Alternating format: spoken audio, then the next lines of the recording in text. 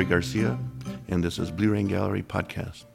Today we are back in the home studio of artist extraordinaire Jim Vogel. Welcome to your own studio. Thank you, Leroy. Welcome back. It's nice. It's so beautiful out here. You did such a great job on the studio. I want to start this by referencing one of the first podcasts we did was with Jim Vogel. And you can go to our website, blueraingallery.com, and listen to that. It's an hour long, but there's a lot of information on there if you really want to get to know Jim Vogel more. So it's episode number 5 on the list. Today, what I wanted to talk with Jim about was his upcoming show, which is really interesting. It doesn't have necessarily a theme, but it is called Happenstance. Tell us a little bit about Happenstance, the direction of this show. Okay, so Kristen came up with the word happenstance, trying to describe the body of work as it was coming together. And she's kind of like, it's just happenstance. It comes into your head and it comes out. And so that clicked as a way to encapsulate like this body of work for this year. And to me, it's a reference also to when people say the Lord works in mysterious ways, or attribute something to it's just a coincidence. Is happenstance is that too. But it made me wonder, are there ways to manipulate happenstance? And so one of the pieces that I wanted to bring into the show was the Bureau of Happenstance, and we'll talk about that a little later. But I know people are used to, a lot of the Blue Rain collectors are used to me having a thematic show, Dr. Alosio, flamenco, but this time I needed a break from that. So whatever happened to come into my head, it came out on the canvas. Nice. Well, let's get right into it. There's a huge panel piece that was delivered to the gallery the other day, and we will be posting these pictures as we talk about them. But the first one that I wanted to talk about was I glimpsed the devil dancing. And can you describe that scene? Yeah, so what it is, it's kind of a old-time plaza dance scene. If you picture like the Santa Fe Plaza, or even like the smaller plaza here in Dixon, where the people just look for a reason to have a party, a fiesta, and decorate, clean out the area, and have a dance with a live band. And the idea of the way it's framed came from this antique window frame, and it's looks like it would have been out of a storefront in Santa Fe that got pulled out to be replaced with something more efficient. And so I thought of like glimpsing out this window towards the happening out in the plaza. And there's 20 plus figures in there. I think if you count the cat and the dog, there might be like 23.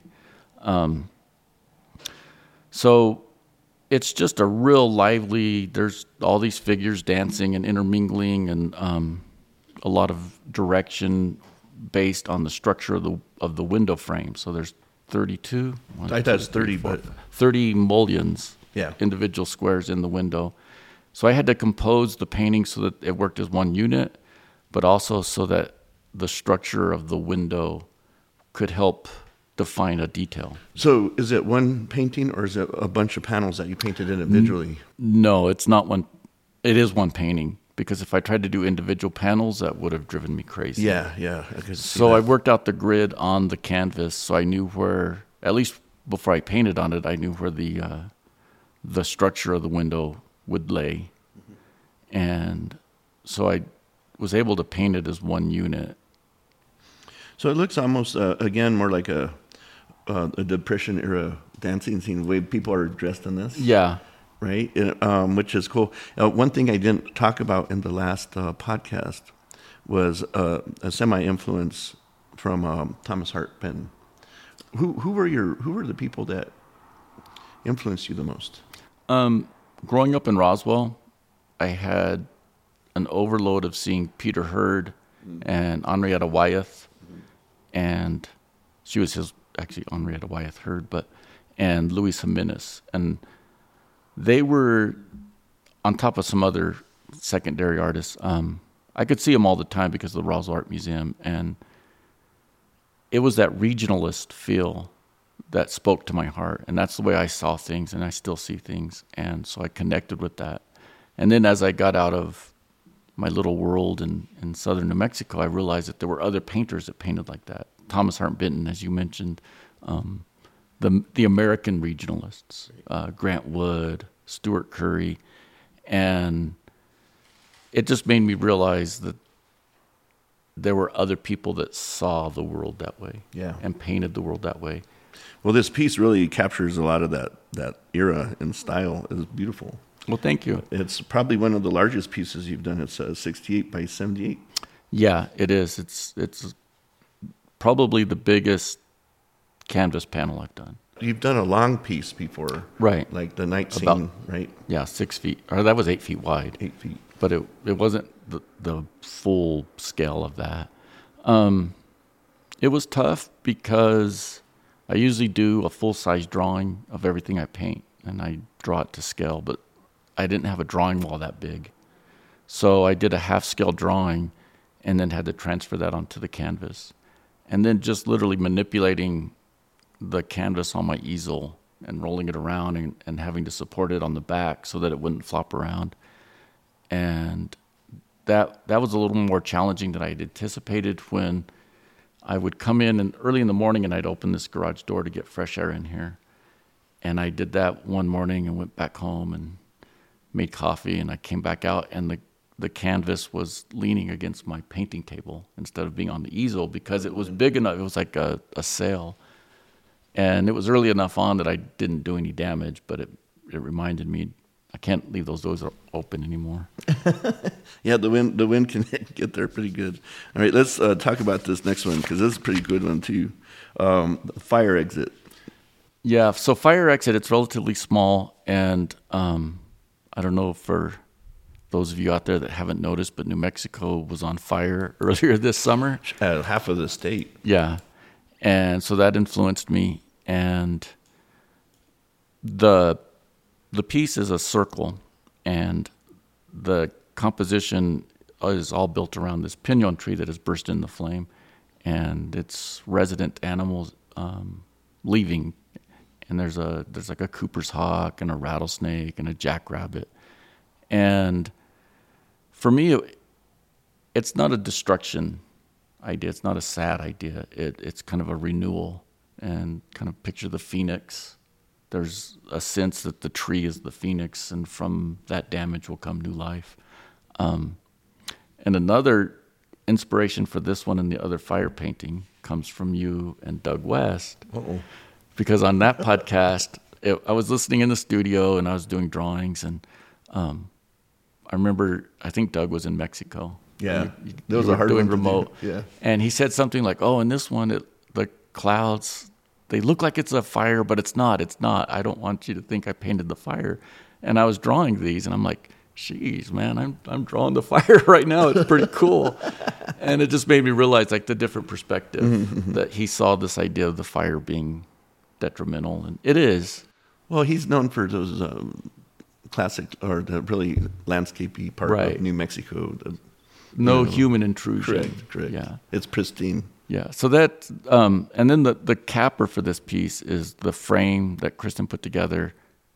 It's a wheel for a farm implement, and it has all these pointy teeth on it. And we immediately thought of, burning ring of fire. And so she leafed it in this variegated copper leaf that looks like swirling flames when it's all done. And it was just one of those pieces that just popped together really well. Yeah, no, it's beautiful. It's probably a heavy piece too. It weighs a lot for its size. And I love this show because there's a lot mixture of you and your wife Kristen in here. So the next one is called Time to Go. Yeah. Tell us about that one. That one is a sad take on the fire. And when it was at its peak, and some of our friends in the Penasco area, they didn't know if they were going to have to leave or not. And it was just a gauge. It's like, it's today the day we go, and we have Well, they're put on notice. And skills ready, set, go. Yeah. Mm-hmm. And actually, an older couple friend of ours did get told to leave, and even though that they weren't at risk at the moment, as soon as they left their property, they wouldn't be able to go back. And it was just alarming. It's like, do we have all the medication we were supposed to take every day, because we can't come back for that? And then that week I was in Walmart, and there was this old timer in there, and we were both in the men's clothing aisle. That's where I shop for my clothes. No, just kidding. But he's looking at stuff, and he's like, it's all so expensive. He goes, I have to buy everything because I'm from Mora, and I don't have anything. He says, I left with the clothes on my back. And he was literally having to buy clothes to be able to change clothes. And that was really sad. And at the time, I, thought of this idea of like the consequences of a family having to decide, when is it time to go? And we had acquired an antique mantle clock, which then became the home for this painting. And Kristen let her pyrotechnics step in and set it on fire. Nice. And then on the piece, this is like the string for me, is the husband is holding the wife is holding the baby is holding the teddy bear, and the teddy bear is holding on by a thread. I see. Well, for those of you who don't know, that fire in Mora spread really, really fast, and so a lot of people left in that condition, and it was sad. And I think a lot of us said a lot of prayers and donated a lot of money and things to help in the recovery. Yeah, because a lot of those people were poor anyways. Right. They live off the land, and then it's just gone. And if you've been in an arid climate with fire, those trees and bushes explode really fast and rapidly. Yeah, there's so little moisture content. Yeah, that it's just dry fuel. Oh yeah, so that's a very impactful painting. And then we go to She Let Me Go. This one's very personal in the sense that although it's not a portrait of my mom, it is my mom. And the young Hispanic woman in that is actually based on her face and her smile. And that was at one time difficult for me to paint because both my parents have passed. But I also felt good about it because at that age, in all the pictures, I didn't know her then, of course.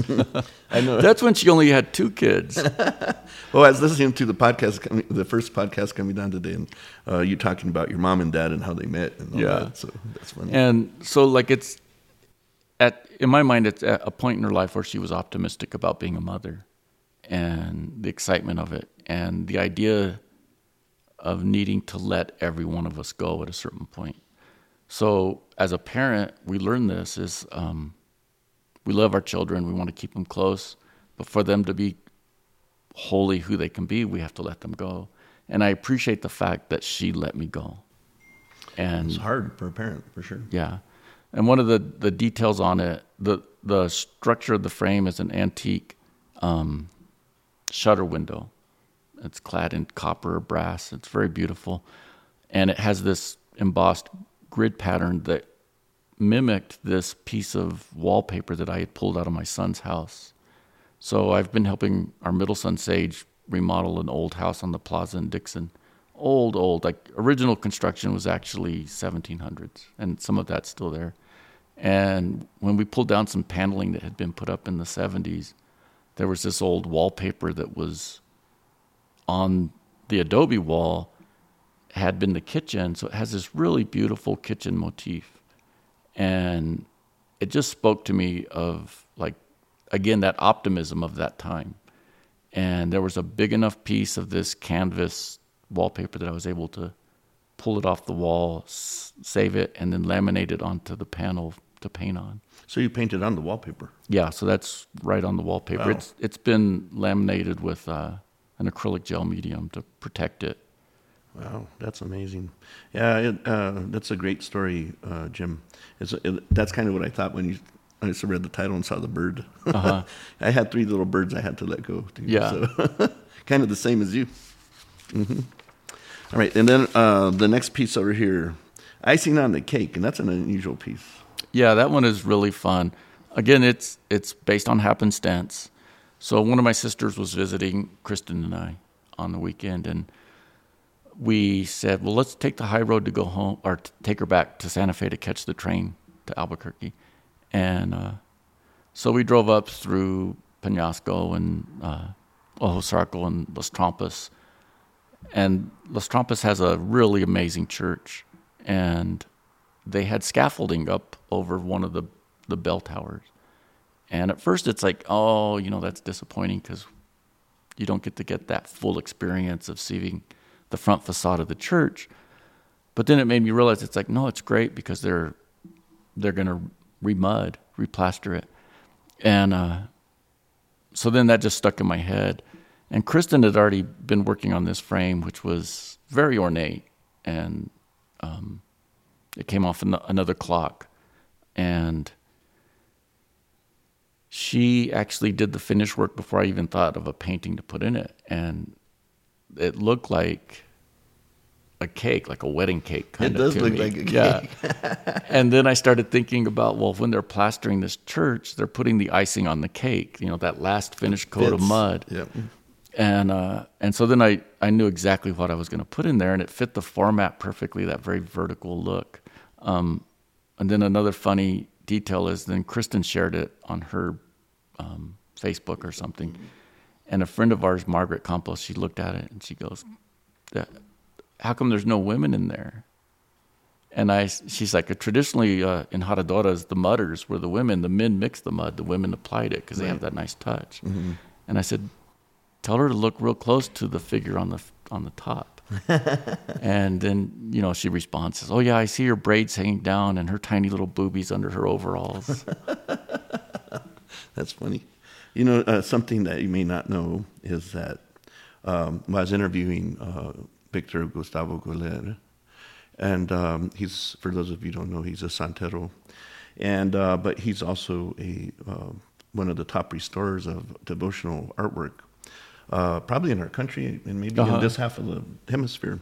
But he's actually doing restoration work in the La Trampas, at that chapel. And in that chapel is work by my great-great-grandfather. Mm-hmm. I didn't know if I had remembered that part of it or that. Mirai Pacheco. Yeah. Mm-hmm. That's a great screen in there. Yeah. It's amazing. Yeah, I need to see that when he finishes the restoration on it. Yeah. It's interesting because he said that there was another guy, he knows all the history of everybody because some guy painted over the screen, so he's having to go back and restore it. And his knowledge is that good that he can go back and replicate everything that was done. That's amazing. Yeah, so there's a lot of history in New Mexico. Let's take a break for a second. Okay, we're back. We have a piece on the table that's a very unique piece, and this just shows the creativity behind Jim and Kristen and how they see things and utilize found objects. Most of them are historical in nature as far as they're pretty old. In front of us we have a piece titled Bureau of Happenstance. Maybe it's the namesake in a way for the show. But tell us a little bit about this piece, Jim. Okay, so it is the namesake. Leroy, you're correct in that. And we've had this little box with 6 drawers in it for quite a while, trying to figure out what to do with it. And it was a medical hardware or medical plaster for casts supply cabinet. And after we'd settled on the title Happenstance for the show, I thought of this kind of silly title, The Bureau of Happenstance. And initially it was like, the FBH, the Federal Bureau of Happenstance, like they would investigate happenstances. But the other meaning for bureau, of course, is like a chest of drawers. And this was this little miniature chest of drawers, and Kristen dressed it up to give it a little more of that presence. And so within the 6 drawers, what I thought I would do is you could pull out any random drawer and see what the situation would contribute to your happenstance. And for instance, on this drawer that we've pulled out, I haven't assembled it yet, but it'll have a little painting in it that is either dry or wet, and that could contribute to the situation. And then the way this also works, I'm going to set this down, is the drawers, their original little pools are these little rings. And then you could, like if you have this in your home on the mantle or whatever, you have a hook next to it, and you can randomly pick which drawer you could hang on the wall next to it. Or if you want, you can pull them all out or let them, like kind of hang open a little bit and look inside. So I can't see the front. How many drawers are there? There are 6 drawers. So there'll be 6 paintings. There'll be 6 paintings. Some of them, because the drawers are divided, right, which you can see, like this like one is a quarter. So it might be a painting that has 4 panels. Wow. Or 4 images. 4 sections. Mm-hmm. And they're pretty random, mm-hmm. but they have a consistent theme that I painted them. Yeah. That makes them consistent. I think it's wonderful. And you can take out a drawer when whatever you're inspired by for the day. Yeah. Pretty cool concept. By happenstance. By happenstance. Yeah. Nice. So the next painting and the final one we want to talk about is Francis with Memento Amori. Yes. Right? Mori. Amori. Not Amori. Mori. That's not love. Amori, that's love. Mori, which is the mortality part. Yeah. Right? Yes. So this one is my take on a classic favorite Catholic saint image of St. Francis. We've all seen him, whether we're Catholic or not. We've seen the skinny Italian guy with the brown robe and the rope around his waist with birds flying around him and various other attributes. And what I did is I wanted to take him and pull him into my world and not really focus on representing him as a rogue saint, but as a homeless person, because historically he did make a conscious decision to give up his wealth and position and roamed the hills of Italy, basically, and forsake material goods. And he was reported to have suffered from the stigmata, which is the wounds of Christ, the holes in his palms and his feet, and a gash in his side, spontaneously, like erupting. And that's represented very subtly in the image. And what I did is I placed him in kind of, like a canyon right out my window, and made it very New Mexican appearing, and also held on to some of his attributes. And one of them is the Memento Mori, which is Latin for remember we all shall die. And Francis was very comfortable with the concept of death. In fact, he would reference it as brother death. Like I walk with my brother death every day. And it's not a morbid concept. It's not like dwelling on death. It's actually reminding us to get the most out of our life. Like every day is precious because tomorrow you may not have. And that is a very common attribute in many of his portraits. He has a skull, either he's holding it or it's on the ground next to him. One of the other mythological stories about him is that he was asked by this village of Gubbio in Italy. They had this problem with the local wolf that was literally eating their children and their old people and their livestock. And they knew the rumor of Francis being good with animals. So they asked him to go speak to the wolf. And he went to the wolf and worked out a deal. And the wolf was basically saying, I'm a carnivore, I need to eat. And so he said, well, if the village feeds you, will you lay off the children and the old people and the animals? And he's like, you got a deal. So then Francis goes back and says, you feed the wolf, he'll leave you alone.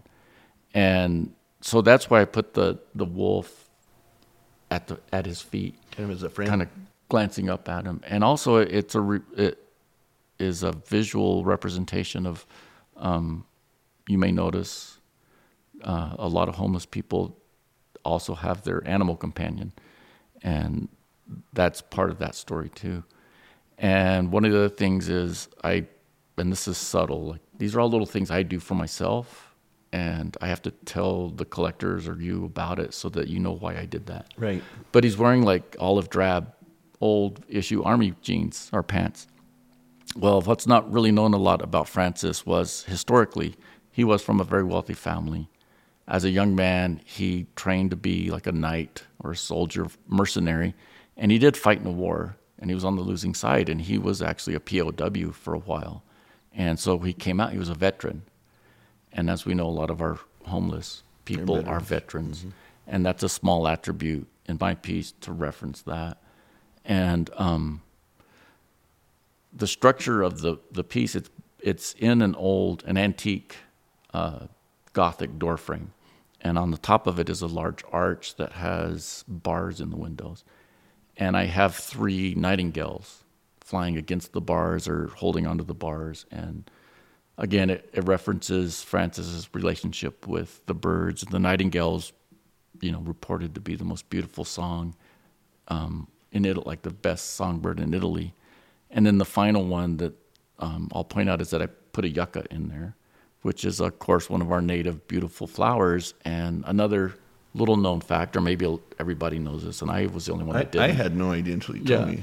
That the yucca is in the lily family.